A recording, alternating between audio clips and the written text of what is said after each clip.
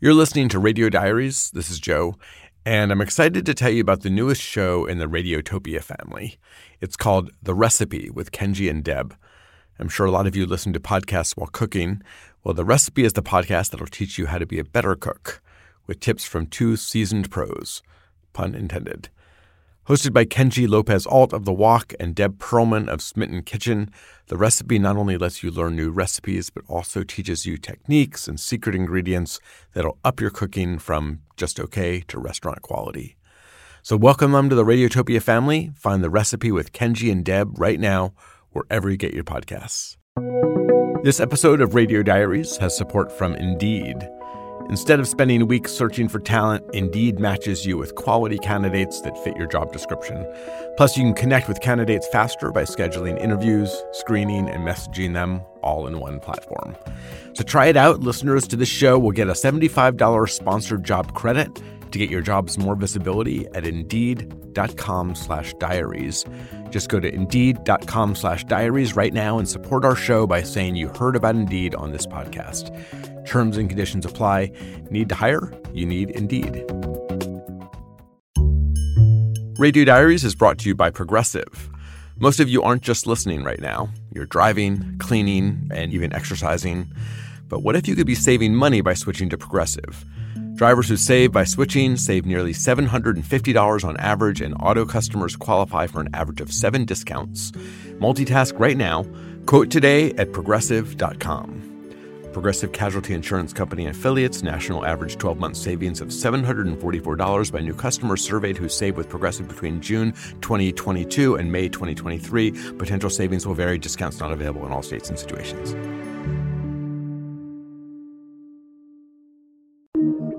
Radiotopia from PRX. From PRX's Radiotopia, this is Radio Diaries. I'm Joe Richman. So hanging on the wall by my desk here in Brooklyn, I have an old tape reel. I've had it for 20 years. Here it is. Now, I know you can't see it, and I know this because I am a radio professional. But 20 years ago, if you were a radio professional, this is what you would have used to edit your radio story. This 1/4-inch tape and a razor blade. When you had a sentence you wanted to edit out, you would literally cut it out with the razor blade, and then you'd attach the two ends back together with splicing tape. And if you wanted to put that sentence somewhere else in the story, you'd tape it to the wall for a moment, or you'd hang it around your neck, and then you'd roll over it with the wheels of your chair, and it would get tangled up. So it seems totally insane now. But this is how I edited our very first radio diary. And with this actual reel right here in my hand. On the label it says Teenage Diary, Amanda Elements. You're going to meet Amanda in a moment. But first, this is all a very long way to tell you something. It's our birthday. And we're celebrating. Radio Diaries was born 20 years ago this month.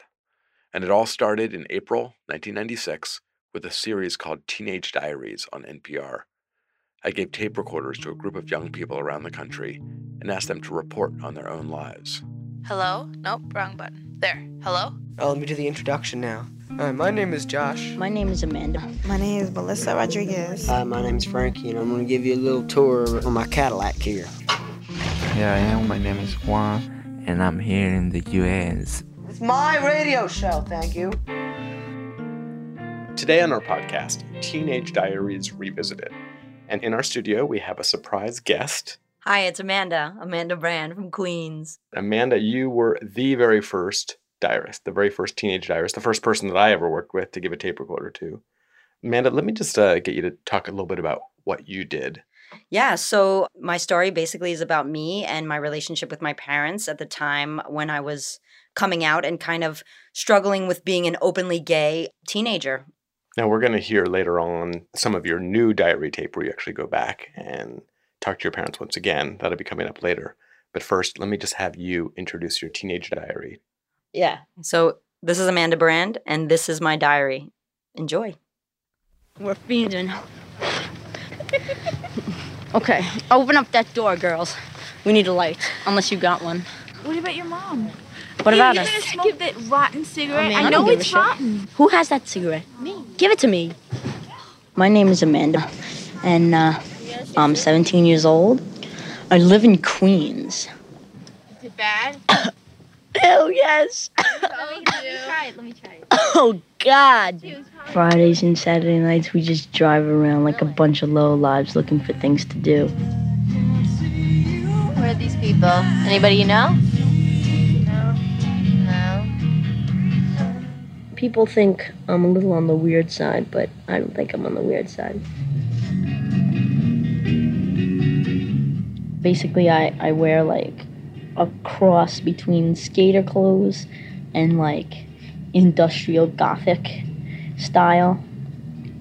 I think it's a neat combination. My parents think I should dress more feminine, but what do they know, right? They grew up back in ancient times. 11:58. And we still haven't found something to do. We're getting kind of desperate. I guess in a way, I always known that I was bisexual.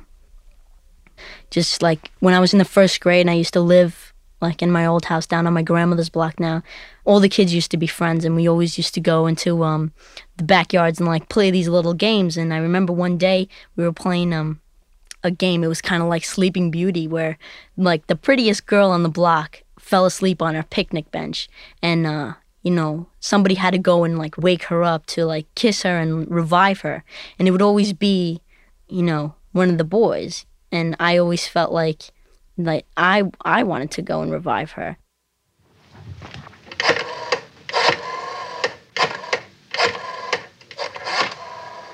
Rotary phone. Dawn, what you doing? Been going out with Dawn for 2 years and 5 months now. We've known each other for practically 3 years. And I am totally, madly, head over heels in love with her. I'll probably come and get you after I'm done, okay? All right. Bye-bye.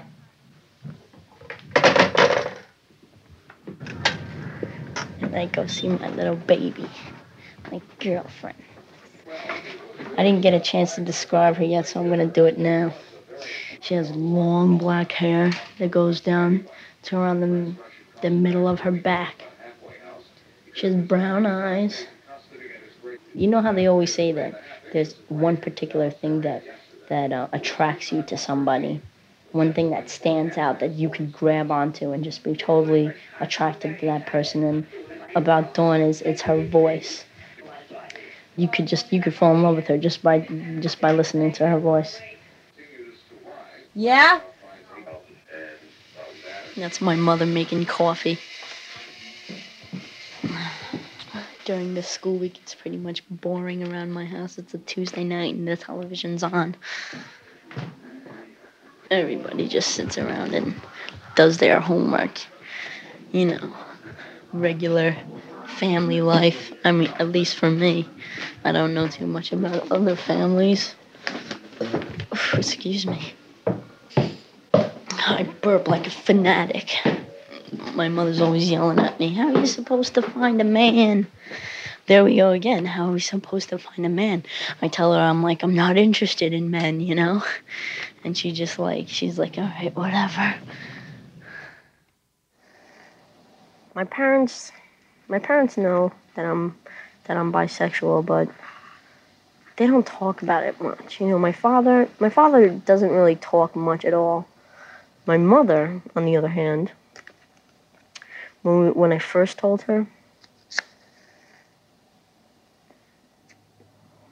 and she reacted totally crazy.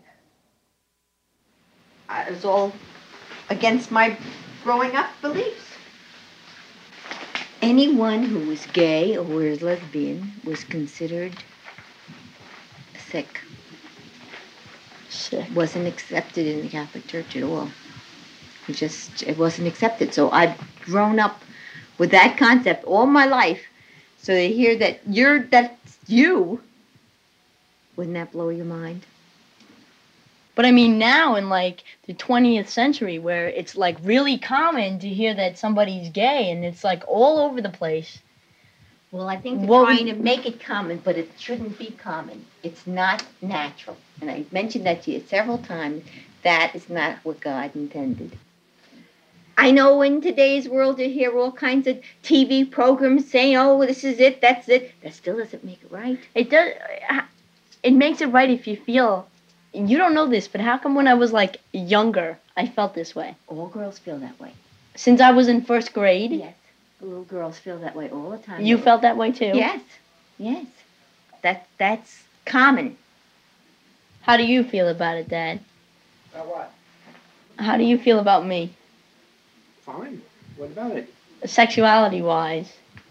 Well, you're 17 years old. You're not definite. You're not formed in your ways.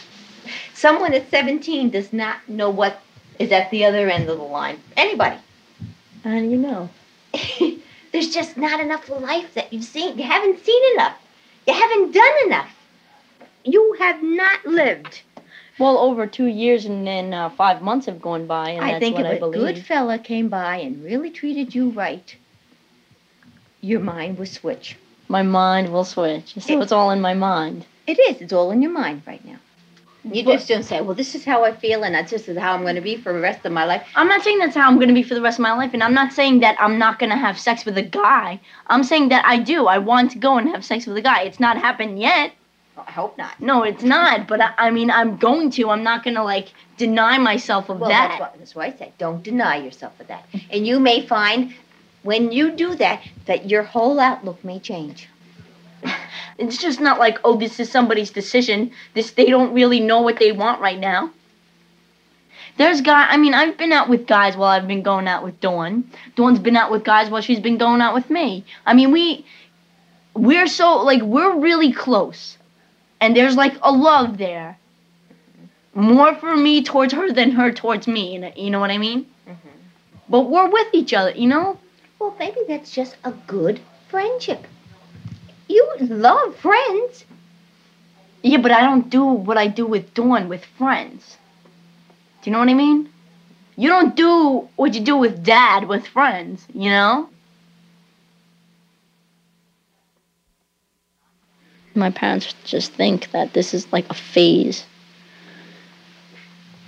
Like when, the guys used to get earrings, or when they used to wear ponytails when I was little, that was a phase to them. They think that this is a phase, but I don't think it's a phase.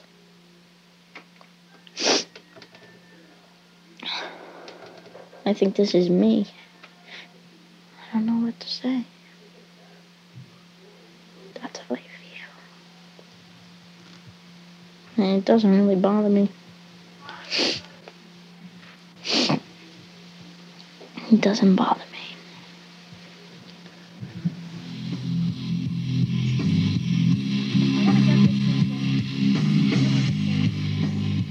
Oh, is this? Oh, I love this song. Do you see the video? Yes. The video's cool too. No matter what anybody is, I don't care if you're like half horse, half fish. You're proud of what you are, you know? My parents don't dislike me. They just don't agree with me. They just don't think that it's natural, which I understand. I see their point. They grew up in a totally different time, and that's fine, but they're getting used to it, and they're going to have to get used to it, because pretty soon when I bring my wife over to their house to eat dinner, with my kids, they're just going to be like, okay, fine, That's how it's going to be.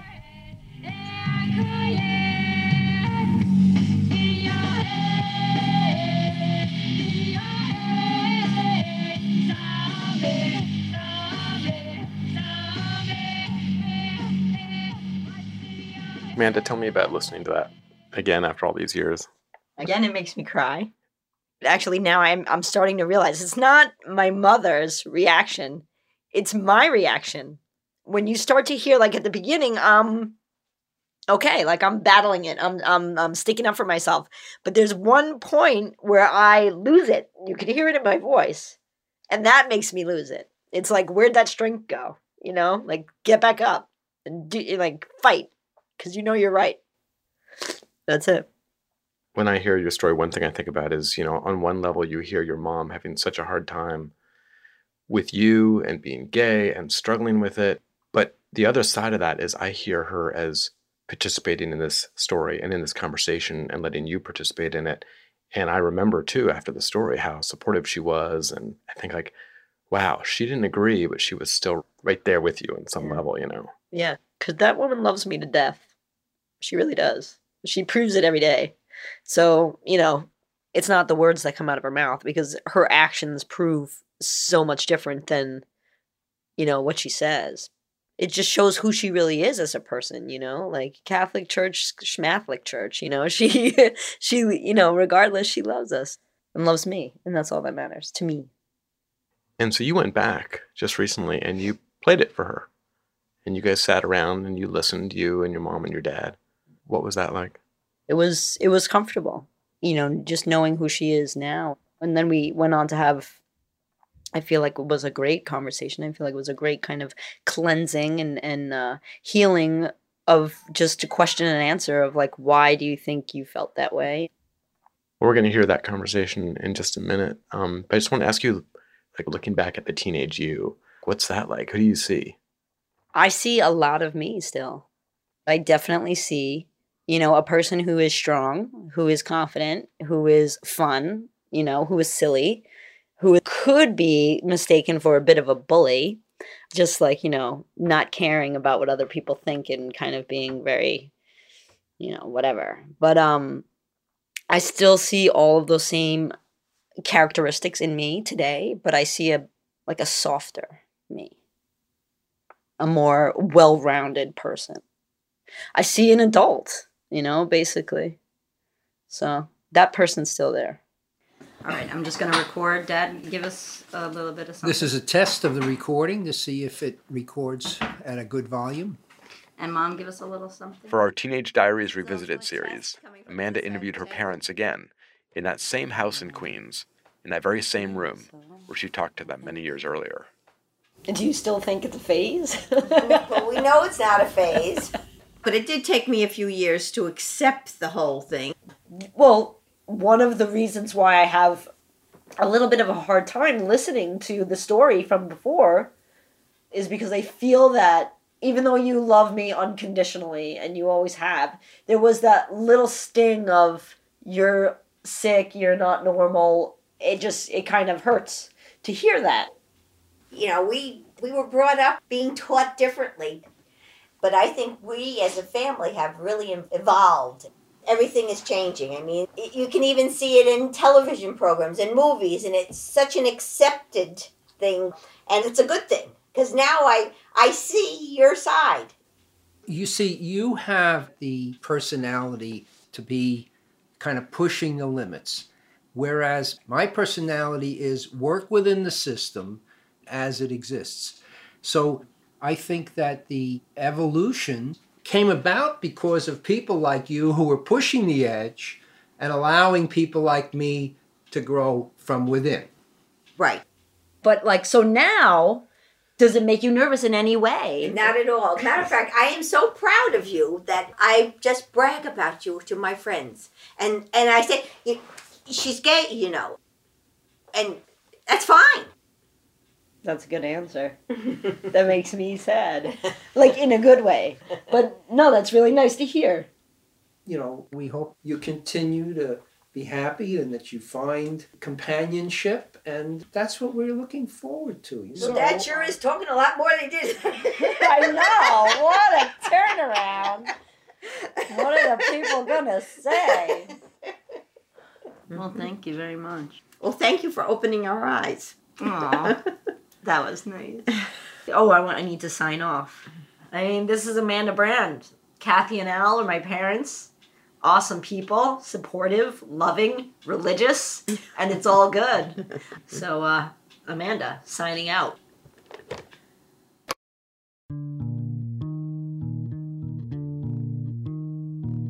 Thank you to Amanda for carrying around a very heavy cassette tape recorder 20 years ago, and for being our very first diarist. A quick update on Amanda. She has a new girlfriend who has 2 kids, and next month they're all moving in together into a big house outside New York City. Amanda told me they're looking forward to a slower paced life. If you're a regular listener to the podcast, you know that we've been going back to a few of our past diarists and working with them to do new stories about their lives now. There's still a bunch out there. There's Nick, the cellist from Salt Lake City who dropped out of high school. There's Christelle, who was incarcerated as a teenager for slashing a classmate. And Clarissa Shields, the teen boxer from Flint who went on to win an Olympic gold medal. You can go to our website, radiodiaries.org, to listen to all the diaries. We'll also have a brand new diary coming in a few weeks. I'm not going to say too much now, but it's a really special story. We've been working on it for 2 years. You won't want to miss it. If you heard our last episode, The Man in the Zoo, and you want to know more about Ota Bengo's life, you should check out the book Spectacle by Pamela Newkirk. She's done an incredible amount of research into this story, and Spectacle is a fascinating read. The Radio Diaries podcast is produced by Sarah Kate Kramer with help from Nellie Gillis, and we couldn't do what we do without our editors Deborah George and Ben Shapiro. We have support from MailChimp, the Knight Foundation, and listeners like you. I'm Joe Richman. Thanks for listening. Radiotopia.